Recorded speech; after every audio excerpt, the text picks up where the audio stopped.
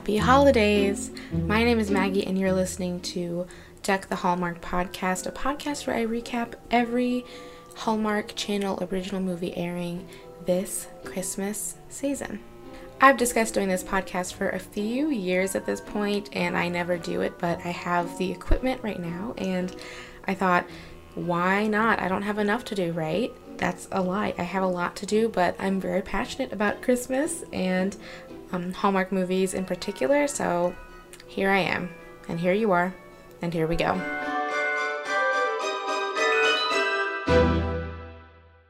So every year Hallmark Channel releases original movies to delight cisgender white people everywhere across America. And I am not immune to its charm. So a little background about me. I am 24 years old. I have been watching Hallmark movies with my family since I don't even know, since they started doing it, I'm guessing. And it's kind of a holiday tradition in my family. I am queer, I am plus size, and there aren't a lot of queer, or in fact any queer or plus size characters in many of Hallmark movies. So this is going to be kind of a plus size queer feminist look into the newest Hallmark movies. So to kick it off, I wanted to do like an intro episode and tell you about my favorite Hallmark original movie, which is The Christmas Card.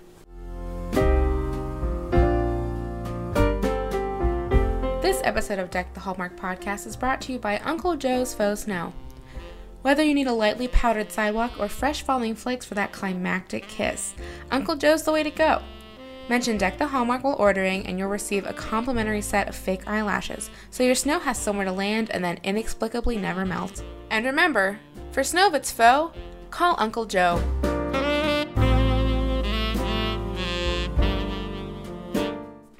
So in The Christmas Card, a soldier in Afghanistan named Cody gets a Christmas card from a woman named Faith from a very small town, and she writes about her church and her community and how she loves it, wishes him a holiday season. Of course, this is a generic, to the troops Christmas card. And he's so impacted by this that he goes to the town. He gets like a little break from the army. I don't know how that works. But he goes to the town and they have a kind of a cute meet cute where she orders the same meal as he does, but he had just ordered it and he went to the bathroom, so they put it on the counter and she starts eating it because she thinks it's hers. But anyway, she has this dorky as heck fiance who's not a bad guy. He's just the dorkiest guy, and Cody is very strong and masculine and stoic. So the story is kind of about how Faith's family really embraces Cody, and Faith kind of has to make a choice between the two guys. I don't know why this movie is my favorite. I think it has to do something with how old I was when it came out.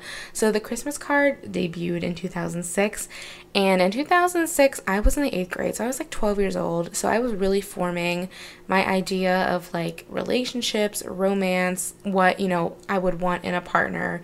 So this movie came out when I was very vulnerable and easily influenced, and I think it's just stuck with me for so long. But this movie I think it's good. I don't care much for things that are centered around the troops or wars or things, so I don't know. That part didn't really impact me, but I'm from a very small town, so the idea that a small town romance could happen, that a stranger could come into my town and we would just instantly click and yeah, come stay with my family. It made sense to me because of where I'm from. And it's pretty idyllic. Her family owns a lumber yard, and Cody comes and stays with them and works the lumber yard to pay them back for staying with them. And her dad was a veteran too, so there's a connection. It was just one of those things. It's this never happens, but you always want it to, and I just really loved it. So that's my favorite Hallmark movie. I would check it out. I think it's going to be on Hallmark on Monday the 30th. By the way, it's October now. It's October 27th. It's not even Halloween, but yes, Hallmark is starting their countdown to Christmas, I believe, today. And they're showing their first original movie tomorrow, October 28th. Which is a bit radical in my opinion. And I love seasons. I love celebrating seasons. I go all out for autumn and Halloween in October. but I also really like Christmas. But I mean, I'm pretty fanatical about seasons, and I am not celebrating Christmas yet. So it's a little too much, but again, I'm here and I'm ready for it.